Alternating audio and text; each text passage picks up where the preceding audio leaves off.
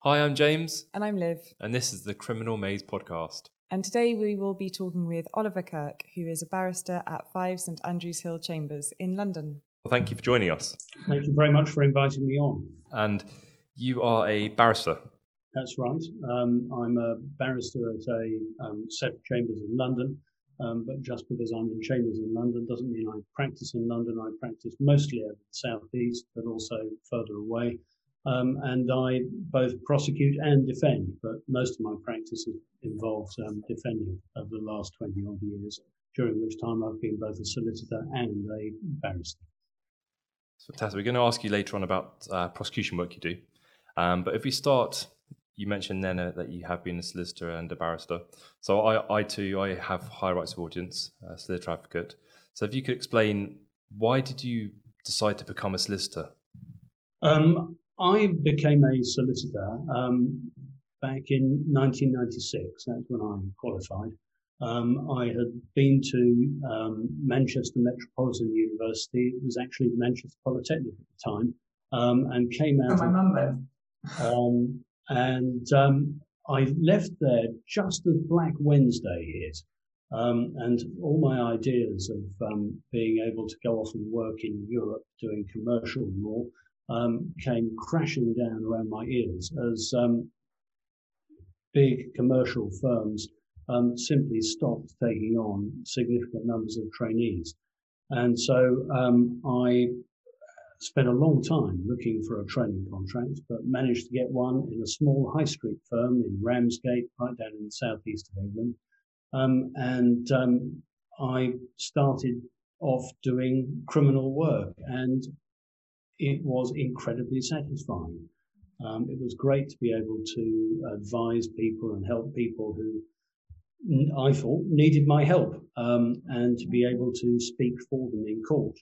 And I fairly quickly realised that that was something I was far more interested in doing than commercial work, which can be very dry and perhaps satisfying in a different way. It's exceedingly well paid, but I suddenly thought to myself, I'd found my calling, and I very much liked standing on my hind legs in court and representing people.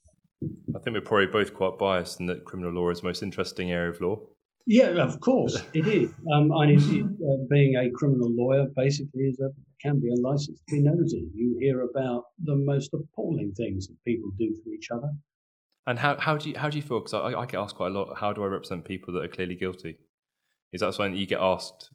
It is something. It's the classic question, and nobody sort of asks the obvious opposite question of prosecutors. How do you prosecute someone who you think is innocent?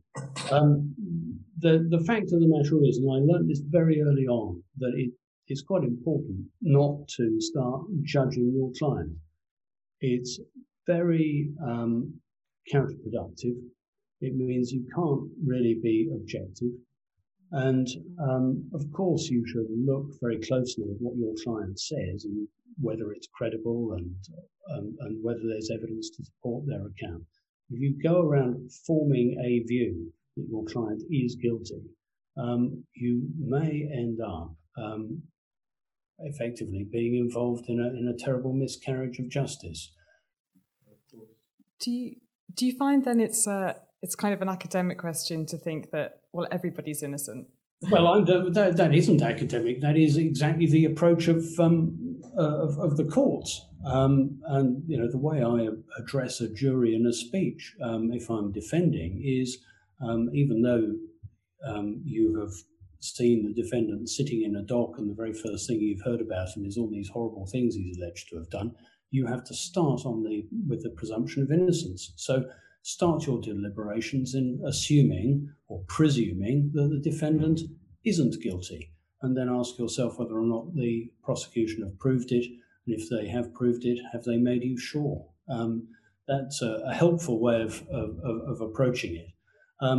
But equally, as you say, it is slightly academic, because very often by the time I get hold of a case, the defendant has already been interviewed. They may have made admissions. And it would be completely absurd for me to go around automatically assuming that people who have confessed are innocent. Obviously, I will check with them that their confession was a true one and that they haven't admitted things to try and get somebody else out of trouble or for whatever reason. But if you are instructed in a case where somebody is denying it, then that is what you run with, and you look at what the prosecution can prove and whether they have admissible evidence and so on. So what made you decide to become a solicitor advocate? I discovered literally on the very first day that I was a solicitor advocate, and I was sent to Canterbury Magistrates Court to do a trial where I received the papers in the morning, that actually trial advocacy was something I really enjoyed.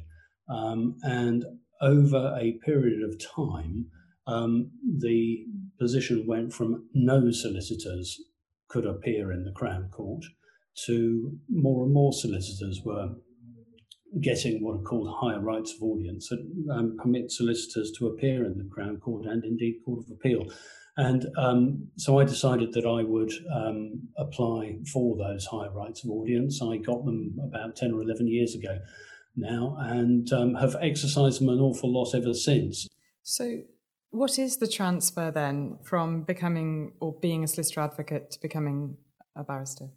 You need to make an application, first of all, to be called to the bar at one of the Inns of Court, and you make an application also to the Bar Council for exemption from pupillage, or that's the way I did it. And if you didn't have the same level of experience, you simply make an application to be allowed to practice at the bar. And the Bar Council will then either say that you have to do a 12-month pupillage or a 6-month pupillage, or, as in my case, no pupillage at all. But I am supervised for 3 years just to make sure that I'm adjusting appropriately, if I could put it like that. And so, yes, it was a relatively straightforward process, one that I have to say I kept putting off, but I got there in the end. I'm very pleased I did. And it's completely optional for a solicitor advocate to wear a wig, isn't it? So just wondering, did you decide to wear a wig? I did decide to wear a wig, partly because I thought that it would be a distraction if I didn't. And I know that different people have different views. The first solicitor advocate I saw in action was fairly early on in my career, actually, and he didn't wear a wig. And he was brilliant. In fact, he's now transferred to the bar. And I thought to myself, you're allowed to wear a wig, you should, because otherwise you sort of stick out like a bit of a sore thumb in a business. Yes. It then becomes about you, and people wondering, well, why isn't he wearing a wig? You know, perhaps he's got some sort of horrible scalp infection, which of course is why wigs came in the first place. But anyway. Well, I was going to ask, why do barristers wear wigs and gowns? Well, it's historical, of course, and it goes back to the time when everybody wore such things. And it is thought that it provides a certain anonymity to court proceedings. So judges wear wigs and gowns, and barristers do as well. And they don't necessarily wear them in all proceedings. Nowadays, we don't have to wear them when we're appearing on a video link hearing, except in the Court of Appeal. But I am a big fan of it because it does make people look very anonymous. It is quite possible sometimes to walk past a member of the bar who you've seen wearing a wig and not recognise them when they are not wearing their wig. And it does also look completely archaic, and particularly in looking at a lot of the modern courtrooms that we have, you do feel slightly ridiculous walking around with what looks like a dead sheep on your head, and wearing a gown that would be more at home in sort of Pride and Prejudice times. But it sort of almost feels when you put it on like it's a sort of suit of armour. Yeah. I wonder as well, perhaps as a benefit, because you do form this bridge between your client but then remaining an officer of the court, so you need to make the distinction between yourself and a lay person, perhaps? Yes, I think so. No, that's definitely part of the it's in academic circles referred to as the semiotics of the law, isn't it? Where we're all sending out signals as to who we are, and it also has to do with public perception. I've recently been appearing in one of the Nightingale courts, which have been set up to try and cut down the backlog, and so I've been appearing in a Marriott hotel wearing a wig and gown, which again feels slightly absurd. There you are in a room that is normally used for things like weddings, conducting a serious criminal trial. And I think that wearing a wig and gown in those circumstances actually reinforces the solemnity and importance of the proceedings. It's easy to forget as a lawyer that what you're doing in court will probably be one of the most important days of somebody's life.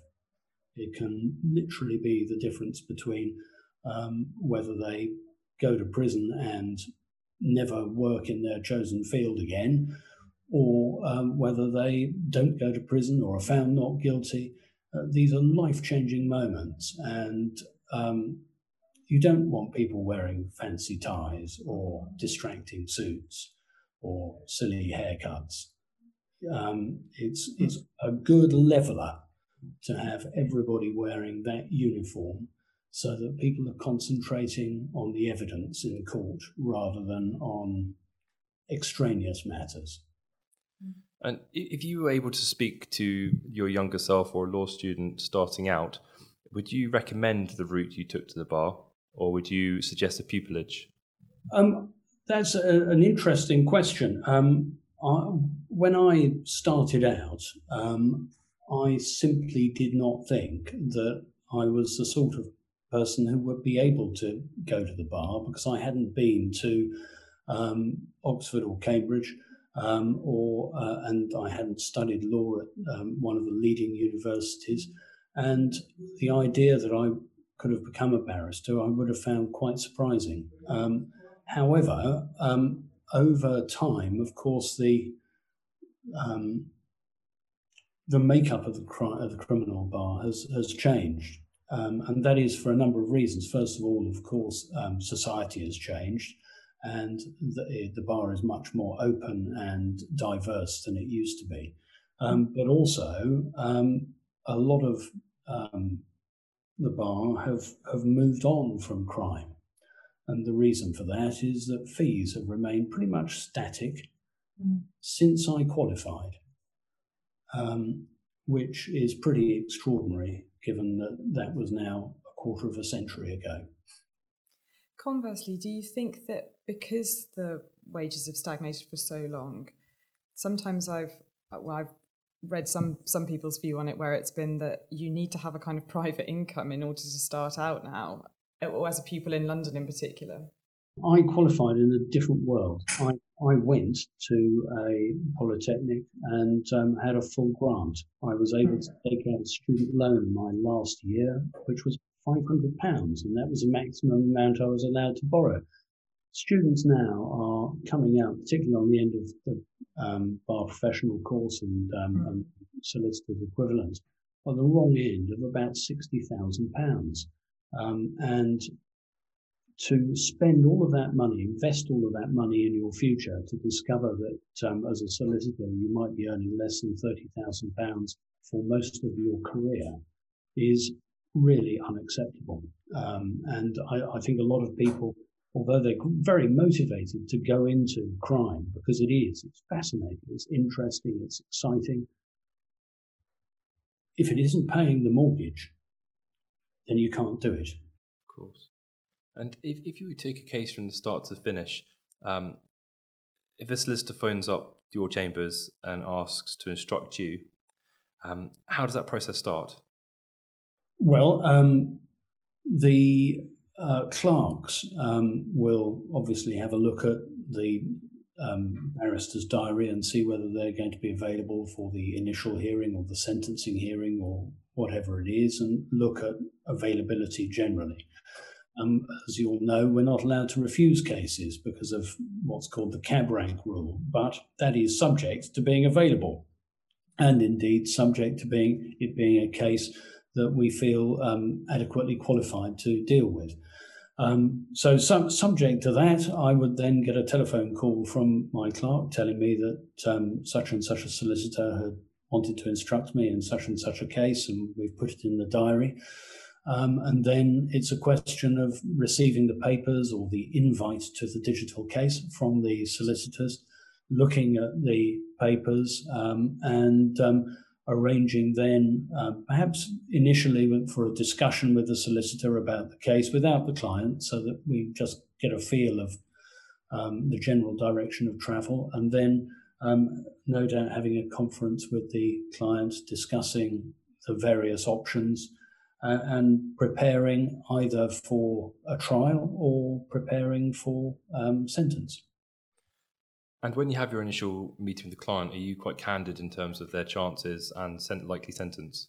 Well, I think it's very important to be as direct and unmistakable in your advice as possible, because I'm afraid a lot of people charged with criminal offences do like to, as it were, only hear what they want to hear. And by the time they get into a criminal trial, it's too late. So I like to give early and I hope realistic advice, both about the strengths and weaknesses of the prosecution case, but also what might happen if things go wrong. And have you ever had to advise a client you can't represent them if they've come to you and said, I've committed this offence, but I'm going to plead not guilty? That has happened, actually, but it's pretty rare. In fact, it happened to me more as a solicitor than it has as a barrister, in particular in police stations, where somebody might say, oh, well, this is what happened, but I'm going to tell the police this. At which point you have to say, well, no, either you tell the police nothing, or you tell the police what happened, but I'm not here to help you lie. And if that is what you're going to do, then you'll have to get yourself another lawyer. And it's right that if a client says to you, I've committed this offence, but I want to plead not guilty, they can still run the trial, but not put forward a positive defence. So it's letting the prosecution prove their case. That's exactly right, yes. And have you ever been in that situation in court? Yes. In cases where the prosecution case simply wasn't, as it were, strong enough. So you can't call your client to give evidence. You don't advance a positive case, but you ask the jury or the magistrates whether they are sure that the prosecution has proved its case. And sometimes that means that someone who in fact is guilty, who hasn't given evidence, will be found not guilty because the prosecution haven't proved it. It's not the defendant's got away with it, it's the prosecution who haven't proved the case. And sorry to jump ahead, because I know we are going to come back and talk about your work as a prosecutor, but I'm just curious, have you ever been in a position where you have been prosecuting and felt the evidence is such a weakness that you found it almost quite challenging to put forward the case? Well, in any case, you get papers and you read them and you think, oh, this witness has said A, B, and C. And then they go into the witness box and they say something completely different. And if you're defending, you think, well, this is wonderful. If you're prosecuting, you don't think this is wonderful. And you feel that your carefully crafted opening submissions to the court falling apart in your hands. It's part of the job. But also, yes, I'm asked to advise on cases quite frequently as to whether or not there's a reasonable prospect of conviction. You like to try and give realistic advice about that, looking at the evidence in the round. And if you're sent a case by the prosecution, by the CPS, and asked to prosecute it, and you would get it on the morning of the trial, and you look through the papers, and you feel that it is a weak case, is it putting that to the prosecutor and asking them to review it, or do you ask them to discontinue it? Well, you have a discussion with the reviewing lawyer, assuming you're able to get hold of them on the phone, and you'll say, look at this. Where is this piece of evidence? Where is that piece of evidence? Is this really an ABH or is it a common assault? Looking at the various different elements that you have to prove, and you then have a I hope, constructive conversation as to what the likely outcome is going to be. And sometimes that will be we don't have a realistic prospect of conviction and therefore we're going to offer no evidence, or that we decide to prefer a lesser charge, or indeed on occasion a more serious charge. And if you are advised to run it, does it change how you approach the case as a prosecutor? No, I think you still follow your instructions, but you have to be fair. That's the most important thing, it seems to me, if you're prosecuting, is that you should be unimpeachable in terms of your approach. And so you should not over-egg the omelette. You should not make unfair points or anything like that at all, because, well, I mean, it's obvious. It's very important, and you don't want somebody being convicted or on a false basis. And I found over the last 10 years, prosecution cases, you find more and more pieces of evidence missing or things that haven't been investigated properly. Are you finding the same as a prosecutor or defending? Well, it's the bread and butter of defence work, isn't it? Pulling apart prosecution cases and shoddy investigations and pointing out the whole. In any defence speech at the end of a trial, there's always a list of stuff that the prosecution should have done and haven't.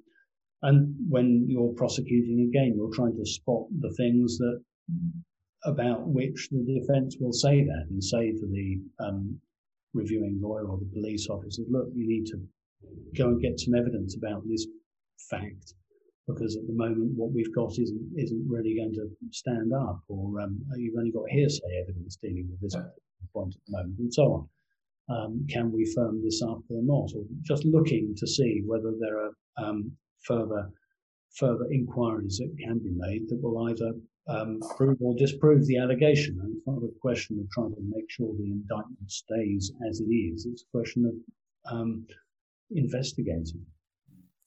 And can I ask whether you're a prosecutor or defending? You mentioned sometimes you have a witness takes the stand and they aren't answering the way that you might expect them to. If that happens, what are your options? Well, if you're prosecuting and your witness does that, then you are allowed to show them their previous statement that they will have made to the police, and politely remind them of what they said earlier. You can only do so, though, in chief, so not asking leading questions. And do you feel your work as a prosecutor has helped your defence? It has, because it allows you to see things from the other side and to know in more detail how the police procedures and CPS procedures work. And I think it therefore allows you, for example, to make more effective representations to the CPS. Do you think it helped you having started doing police station work as well, seeing that side of the investigation? Definitely. And it is. I feel that I'm in a, not uniquely, but very privileged position now as a barrister, having spent a long time as a solicitor and having spent many hours of my life stuck in police stations and advising suspects. A lot of members of the bar have never been in a police station custody area at all. And I think it's quite helpful that I have been, and that also means, in terms of empathising with my client, that I've got a bit more insight into what things have been like for them. And you mentioned earlier about funding and legal aid cuts, and how's that affected your practice? Well, when I was a solicitor, it affected my practice hugely. The lack of increased levels of remuneration, coupled with procedural changes that meant that there was far less work being done in magistrates' courts, meant that it felt like it was death by 1,000 cuts. And you had to constantly try to increase the volume of cases you were dealing with in order to maximize the amount of fee income. But the real fundamental problem was the fixed fee regime which was introduced, which, as the name of it indicates, means you get paid exactly the same amount of money for doing a case, no matter how much work you do on it. And it really shouldn't take a genius to work out that that rewards the indolent and lazy and punishes people who do a good job. In fact, that was one of the reasons that I chose to get out of being a solicitor. What would happen to you if you were given a case and you prepared it for trial and you turned up to court the next day for it to be adjourned, and then the relisting date you weren't able to do and had to pass it on to a colleague? I would be rather frustrated. And the reason I'd be rather frustrated is that I would be paid probably something like £150 for doing all the preparation. And I'm afraid that with the vast COVID backlog of cases, this sort of thing is happening more and more. Cases are being called on with no regard at all for whether the barristers who have prepared the case are available. And so it has two effects. First of all, the people who are doing all the preparation work aren't being paid to do it. And the people who are then presenting the case are getting the case the night before, which, as you can imagine, if you're about to do some public speaking involving life-changing issues for people, is very stressful. Yes. And it is, I'm afraid, a feature of life. It always has been a feature of life at the criminal bar, but I think it is now getting far worse as a consequence of everybody having to try and pull together to get through the vast backlog. I know it's definitely stressful because I've been in a situation before where I've been given a case on the morning of a trial, told to drive to a court, never met the client before, haven't been able to read the papers before getting to court, and the magistrate expects you to get on with the case as soon as you get there. It is incredibly stressful. It is. And from the defendant's point of view, it doesn't have the feel of fairness.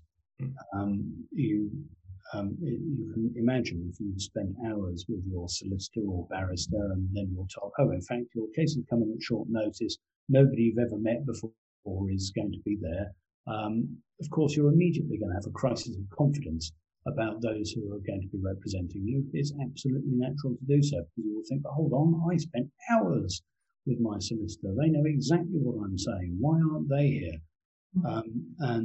It does make it a stressful situation for everybody involved, but from the lawyer's point of view, it certainly makes for a stressful day at court, that's for sure.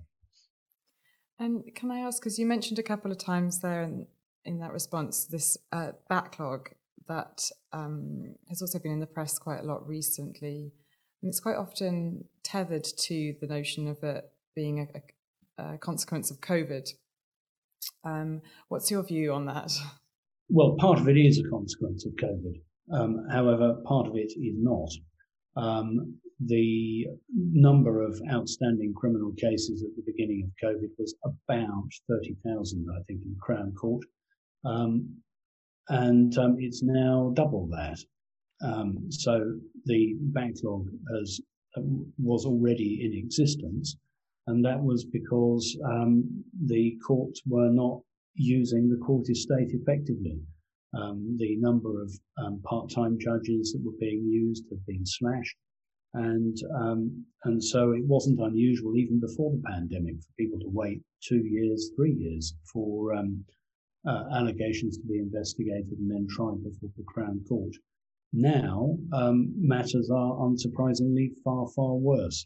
The Crown Court didn't sit at all for the best part of 8 to 10 weeks during COVID.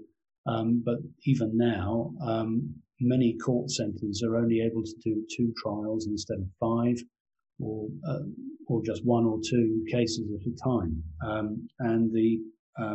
Thankfully, part-time judges are being used far more frequently in order to try and reduce the backlog, but it is a vast hill to climb. And of course, one of the problems is that part-time judges are experienced solicitors and barristers, and those experienced solicitors and barristers are then no longer able to do the cases they're meant to be doing if they're sitting as judges. So a huge investment has already been made by the government, and they've announced further money in the budget last week, but I'm afraid it's probably just a drop in the ocean, and it would not surprise me at all if we are still trying cases in a couple of years' time that relate to pre-pandemic events. I was prosecuting a case this morning, an allegation of burglary going back to 2019. So that's already 2 years old, and the trial won't happen for another 6 months. And that is absolutely not unusual at all. Yeah. No, I've read instances of cases not being listed until 2024. Yes, well, I haven't yet got anything in my diary for 2024, but I have, I think, got some things in my diary for 2023. It's absolutely crazy. The fact that some defendants committed these offences, alleged to have committed these offences as a youth, and they go through 3-4 years later as an adult and get tried for the same offence. Yes, exactly. And that is, it is unfairness that is currently endemic. It's unfair on anybody to wait 3 or 4 years with a serious allegation hanging over them. Yeah. It is particularly unfair if you are a youth and you're at a time of your life where you are still maturing, and you can't move on. You don't know whether or not to go to university. You don't know whether or not to finish the course you're on. But it's also unfair on victims or witnesses, people who want to be able to forget what happened to them and know that the person who did it has been found guilty and punished. They don't want to be constantly getting reminders from the witness service that they may have to go to court one day in June next year for something that happened back in 2019. But I'm afraid that is what is happening at the moment. So after you've met a client initially at the first meeting and then go to court, in the magistrate's court, it'll be a first appearance, so entering a plea. What happens in the Crown Court? Well, the Crown Court has a more rigid list than the Magistrates' Court. Very often in the Magistrates' Court, you'll have 40 to 50 cases all listed at the same time. So you'll have 40 to 50 people all turning up, all wanting to be in court at the same time, which means you can get to court at 10 o'clock and still be there at 4 o'clock in the afternoon waiting for your case to be called on. The Crown Court has normally a timed listing system, so you'll be told the time at which you need to appear. And then the sort of hearing will depend on what happens next. But if it's a plea and trial preparation hearing, that is exactly what it says on the tin. The defendant will be asked what his plea is. If he pleads guilty, then the court can move to look at how he should be sentenced. If he pleads not guilty, then the court makes directions for when the trial should be and will set out a timetable for dealing with the case, which will involve telling the prosecution when they have to serve their case by, telling the defence when they have to tell the prosecution what their defence is, and generally making sure that the witnesses are going to be available for the trial date, etc. So that initial hearing, plea and trial preparation hearing, is key to the ongoing case management. And that first hearing triggers the deadline and the timelines for a defence statement to be served. Yeah. And gives you the trial date. Yes. So, as it were, at that first hearing, you will, by the time you leave the hearing, you will have a picture of when the trial is going to be and when it is that the defence are going to have to deal with their obligations to disclose their defence to the Crown and so on. And then you turn up at trial. probably six months plus after the first appearance, and you're faced with 12 members of the jury. And do you find that a good system that we have in this country? I do. I know that some people have reservations about it, but I personally think that it is certainly the least worst system you could have, because the problem, in inverted commas, with judges is that they will have a diet of criminal cases that will have occupied them for many years, and they will have heard a lot of stories before, and will potentially not have a particularly open mind. Juries, in my experience, are very good at following directions. If they are told not to take account of something, they won't.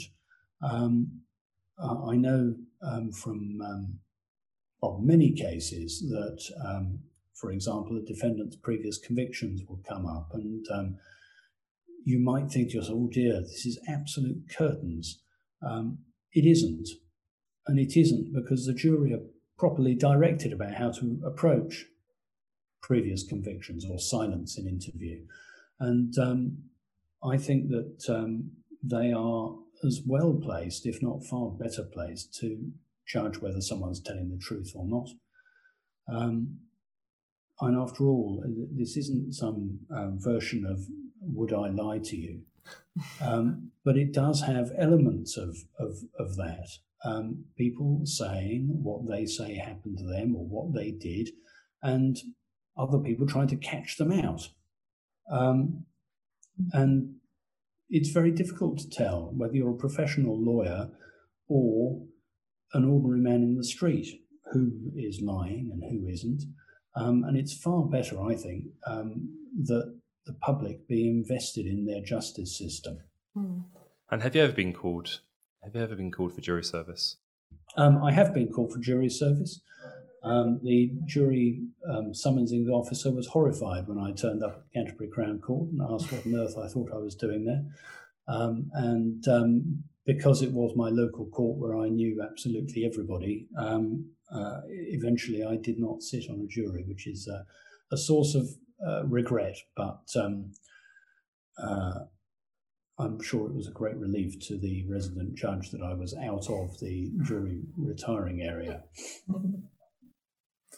But so your experience of jury persons has been very positive, because it's something that I think part of this podcast, its intention is to be quite educative. I think that there are areas of the criminal justice system that remain unilluminated to the mass of people in the country, luckily, because they don't have to interact with it. Yes, I think when some people come into contact with the criminal justice system for the first time, in fact I say some people, most people who come into contact with the criminal justice system for the first time are utterly shocked. They are astonished at the delays. They are aghast at some of the procedures. And I remember from when I was a solicitor speaking to people in police stations who were saying, well, when can I go home? And, well, you can't. And how long can the police keep you for? Well, they can keep you for an entire day, plus, depending on how serious things are. And for an ordinary person coming into contact with the law for the first time, it's very bewildering.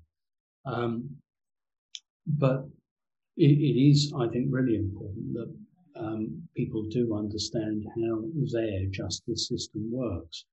And it is always depressing to hear about people saying that they haven't called the police about X incident or Y incident because it will never result in an arrest, or they won't catch anyone, or that they're ashamed or embarrassed or whatever it is.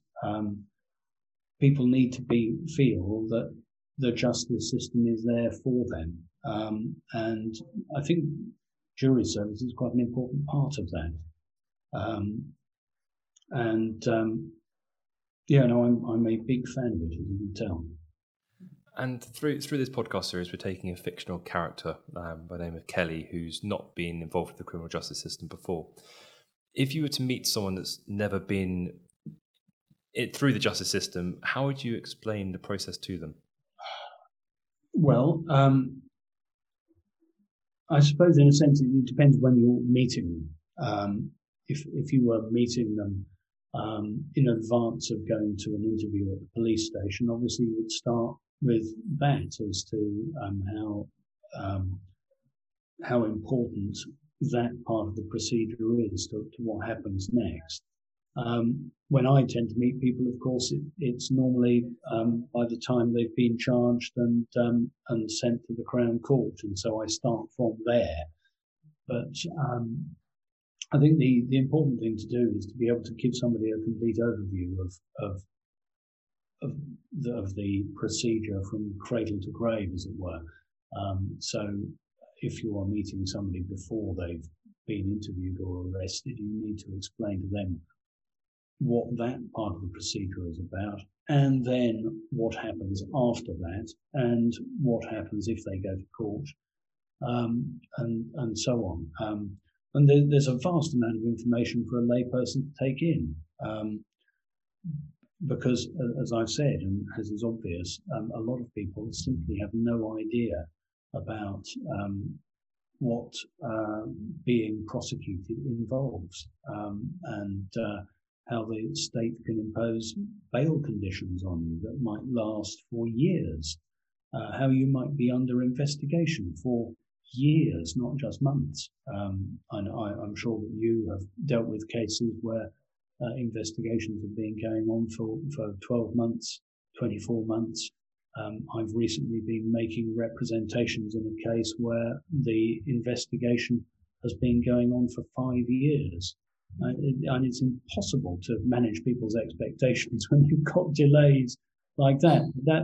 That's what our job is about. It is about managing expectations and keeping clients informed.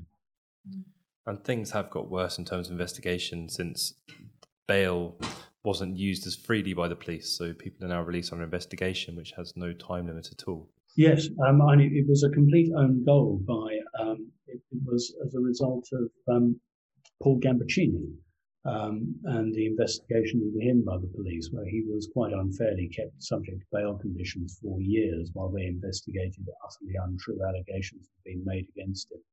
And so, yes, great news. People are no longer kept subject to bail conditions for years while under investigation, but instead they have no idea sometimes that the investigation is continuing, and the investigations just sort of completely stagnate because there's no return date for the person to go back to the police station. And that's why, as I've just indicated, there are cases that have literally been going on for years.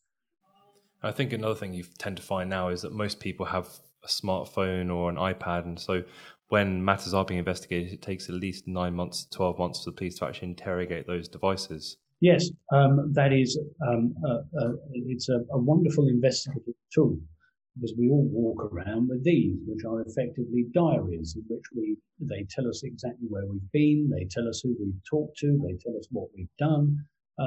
They're a wonderful investigative tool for the police to have and to get their hands on. But of course, they also contain a vast amount of information, and there simply are not enough forensic examiners of telephones for that sort of evidence to be obtained quickly. And even if it is obtained quickly, your average mobile phone contains, 40,000 pages of data. Someone's got to look at that, and then someone's got to sort out what it might be evidential and what isn't. There's a lot of criticism, of course, of intrusive police investigations, particularly of victims or complainants, social media, things like that. But what do you want the police to do? Do you want the police to investigate crime and find out who's guilty and who isn't, or do you just want them to believe anybody who makes an allegation? Well, there have been cases recently where cases have been thrown out and dismissed because text messages haven't been disclosed to the defence. Yes, and that sort of thing really has got to stop. And the problem is that there is not enough money being thrown at these issues to allow the police to have sufficient manpower to conduct the investigations and the number of man hours, or indeed for the defence to be able to review the material themselves. It's not a problem that's going to get better either. No, and it's not so much the evidence that's on the phone, it's where a phone can actually locate someone in terms of cell site analysis as well. Well, exactly. It's not only what conversation have you had, it's where were you when you were having that conversation. A phone can betray its user, or indeed prove that the user was nowhere near where they are alleged to have been. One mustn't always view it as being evidence against the person. It can be very, very powerful evidence of an alibi, or that somebody did not do or say what they are alleged to have done. So, if we turn back to the trial itself, so the jury have been sworn in. The prosecution go first in terms of presenting their evidence to the court, and you get to cross-examine each of their witnesses. Do you have any key tips that you would use or pass on to someone when cross-examining? Keep it short is my rule of thumb, and prepare. Preparation is absolutely key, and that's why I say keep it short, because a well-prepared cross-examination, in most cases, obviously some cases are very complicated, there's an awful lot you need to ask, but in most relatively straightforward cases, you have nothing to gain by asking questions for hours on end. Yeah, so I've seen advocates in court cross-examining, and you watch them and they get the key piece of evidence that they want to get from the prosecution witness. And at that point, you're thinking to yourself, sit down. You've done enough work now. And they keep pushing, and then the witness corrects themselves. The most effective bit of cross-examination I saw was actually in this courtroom, in this court building in Maidstone Crown Court. It was during a very long trial, and the first 15 minutes of cross-examination of the first defendant were absolutely devastating. The problem was that the cross-examination then continued for another day and a half, by which time the jury actually started quite liking the defendant. Yes, that's the problem, isn't it? And how do you address the jury? Do you view it as acting? Do you act up to the jury, or are you just yourself in court? Well, that I suppose is rather like asking whether I'm acting now. There's an element of performance, of course there is. You have to project. So there is therefore an element of theatricality. And if you are making a speech, you want to take your audience with you. And so standing and reading something very slavishly and like a robot is not going to cause anyone to prick up their ears and pay any attention to what you're saying at all. And so I do try and deliver a speech to a jury in an interesting way and in a way that is as attractive as possible. Do you tend to throw out any one-liners? Because I've read about advocates who put Star Wars quotes into their closing, or they do their closing through poetry. Well, I have. Well, you always try and look for something that is going to resonate with a jury.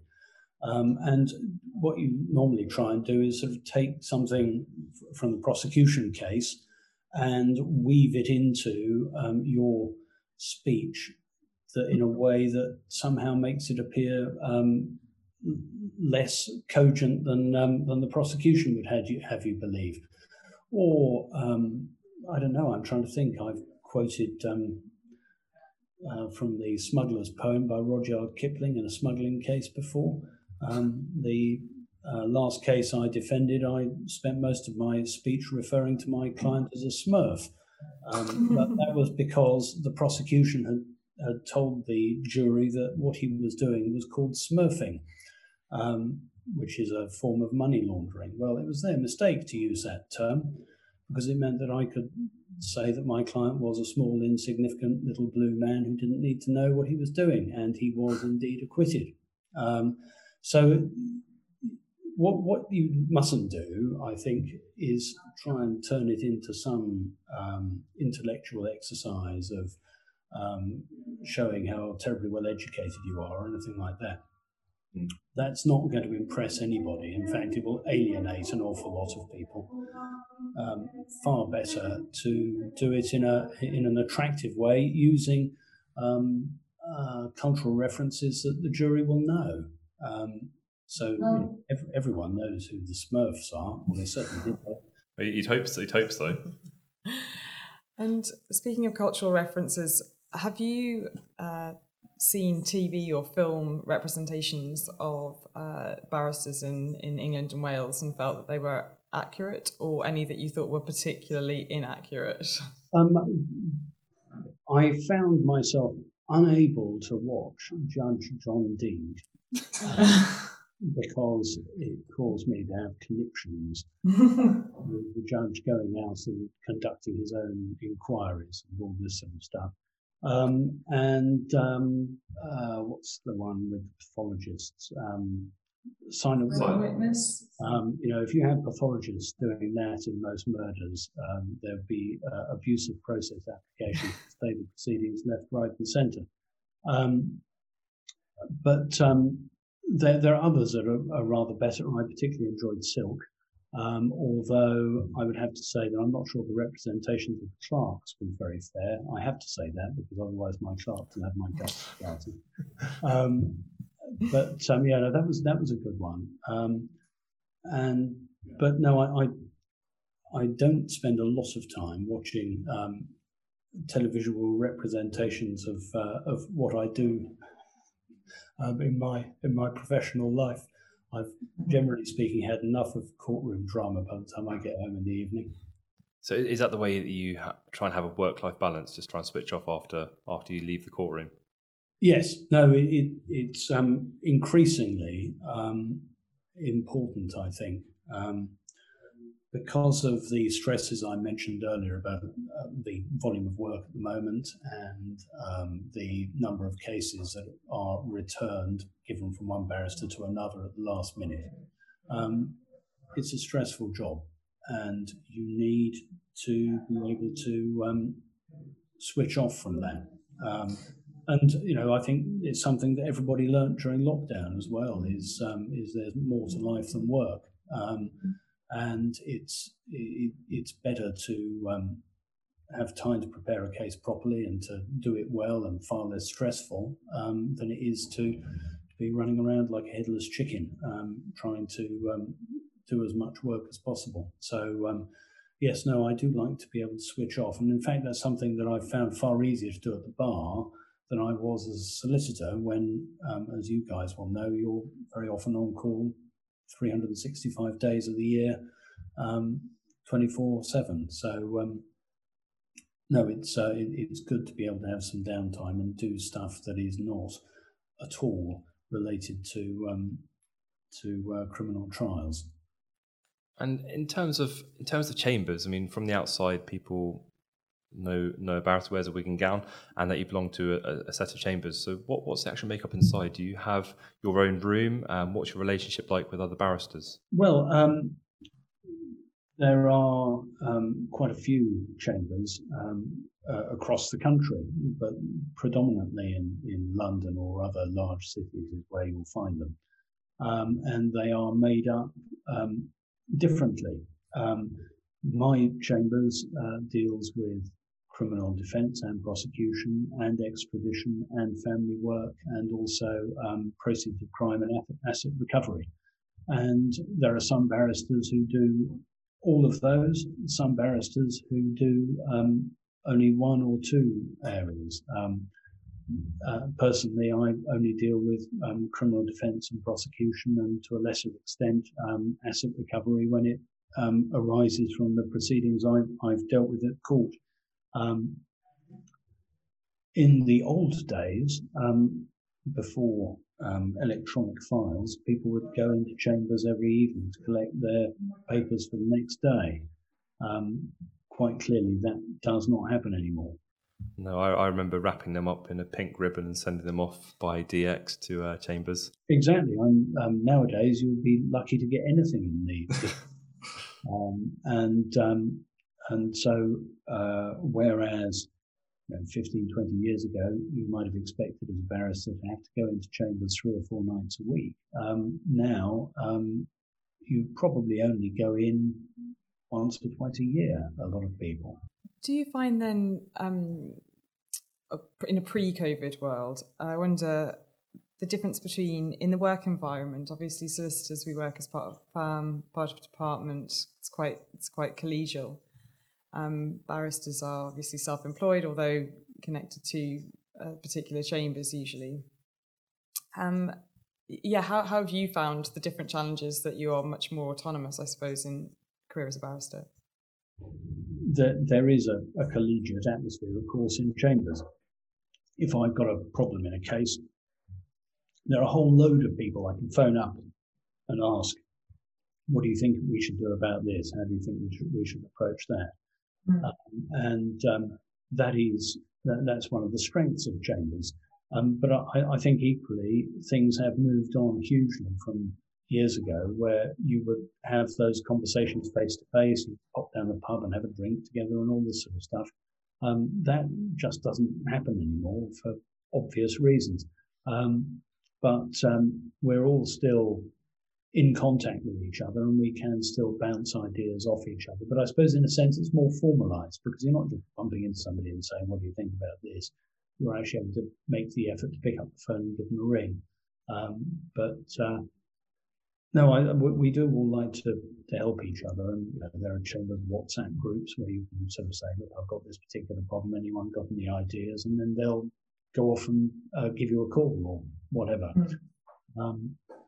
Whereas when I was a solicitor, I was only a solicitor in sort of relatively small firms, so you wouldn't have that pool of people to speak to, but you would have barristers. So you would then you could give a barrister a ring and say, look, just informally, I've got X, Y, and Z problem. What do you think? Or we're in the middle of a police interview and things are going horribly wrong. What are your views about whether or not we should continue answering questions? Or I've got this trial tomorrow. How do you think I should approach this? We are a profession of communicators, and it's always good to talk to other people to see how they would approach things. And talking about cases going terribly wrong, what's the worst experience you've had in court? Oh, goodness. I'm trying to think. This wasn't a case that went terribly wrong, but it was something I don't wish on anyone else. During lockdown, I had a case in the Court of Appeal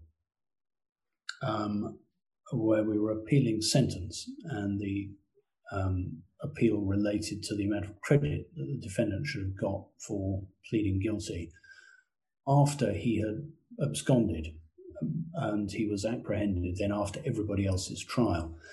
Anyway, I was all ready to argue that it should be at least 25% credit. And then on the morning of the hearing, I got an email from the clerk to one of the judges who was going to be presiding, saying, are you aware of this authority? That authority was authority for the proposition that all of my arguments were rubbish. And I was not aware of it.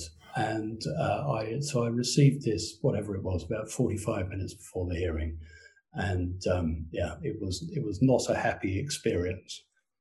It's a daunting experience at the best of times at the Court of Appeal. So glad actually that I was appearing remotely, because if I had been there in the building, I would have felt absolutely awful. What can you do in that situation? Can you try and argue that the precedent doesn't apply? Well, I manfully tried to do that, but got nowhere. You look at it and you say, is this the same? Isn't it the same? I was able to point out that the guidelines on credit for a guilty plea had changed since then, and so on. But I'm afraid I was scaling a mountain that was far too high. My experience with the Court of Appeal was incredibly daunting. You're presenting and addressing 3 judges, and the way the courtroom's set up, when you stand up, you're at eye level with them. So they're looking at you the whole time, the 3 of them, firing questions at you. And you also know that they are all 3 of them very, very clever. And they've all read all of the papers, and they've all read all of the authorities. And you need to be on the top of your game. Every time I go to the Court of Appeal, and I don't go there very often, I like to think that's because things don't go wrong very often. But every time I do go there, I always go and treat myself to something afterwards, because it is such an experience.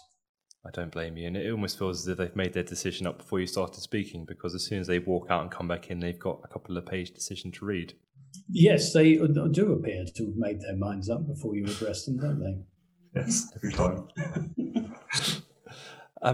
And on the flip side, what's the funniest or best experience you've had in a courtroom? Gosh. Try and think. There is nothing beats an enjoyable cross-examination. And there is also nothing better than getting the right result. But my favourite question in cross-examination was of a man who accused my client of robbery. And after an application had been made to the judge, my first question in cross-examination was, Mr. So-and-so, would it be fair to say that you are the sort of man who steals from his own grandmother? To which the answer was, what's that got to do with anything? Fantastic. I was very pleased with that question. Of course, he did indeed have convictions for stealing from his own grandmother. Wow. So, questions like that don't come along all the time, I have to say. Brilliant. What is satisfying about this job is when things go right and they go well and you get the right result for the client. There's really nothing better than that, and that's what it's about. What do you find the most rewarding aspect of your job, or how do you see it? It's trying to see your way through often an absolute forest of evidence, and thinking to yourself, what is the way through this? How are we going to get to the other side and get the right result? And trying to, and also writing a speech. Writing a speech is something I enjoy. It's the power of language to persuade people. It's an extraordinary thing, and trying to think of the right words, trying to think of attractive analogies, not involving Smurfs, and trying to come up with trying to come up with the right words that will persuade people of what your client's case is, and speaking for people who can't speak for themselves in the same way. And it's a great thing to be able to do, to speak on someone else's behalf. It's a great privilege. So I think that's probably what I enjoy most. Have you ever had someone sent to prison as a sentence and felt the prison isn't right for them because they have underlying issues such as alcohol dependency, drugs, that should be addressed rather than sending them to prison? I'm afraid that I have, and you see it every day. You see every day the consequences of drug abuse, alcohol abuse, mental health problems. The vast majority of people who appear in criminal courts have got drug, alcohol, or mental health problems, or all three. And sometimes people with those problems have to be sent to prison to protect the public. Sometimes people with those problems have to be sent to prison because they have rejected every single opportunity they've been given to try and address the problems. It is, I'm afraid, it's something you see on a daily basis, and it is depressing, the effect that those three things can have on human beings, and that it isn't a question of being able to say, take this methadone, you will come off heroin, or stop drinking and you won't have a problem anymore, or go and see a doctor and your mental health problems will get better. It just doesn't work like that. And people, I'm afraid, with those problems do tend to end up coming back to court again and again until eventually, hopefully, the cycle is broken. One would always like to think that prison is a last resort. I'm not sure it always is, and it may frequently be used where there might be other better community alternatives, but there have got to be good community alternatives. If somebody has done something quite serious that otherwise would mean they should go to prison for a long time. It's just that it is a cycle. You do see the same people coming through the courts because their underlying issues aren't being dealt with. Yes, and that's one of the principal things that you deal with when you're looking at persuading a judge not to send somebody to prison. If they've got an underlying alcohol or drug issue, then please, judge, let's address that, which will reduce the future risk to this individual, but also to their future victims. And education is incredibly important when it comes to that as well. Educating people about the rights of others and how their actions impinge on them. Of course, some of that it comes down to maturity as well. 18 and 17-year-olds don't have the same sense of responsibility as a lot of 40 to 50-year-olds. It's just part of growing up. So yes, I'm a big advocate of avoiding custody if at all possible.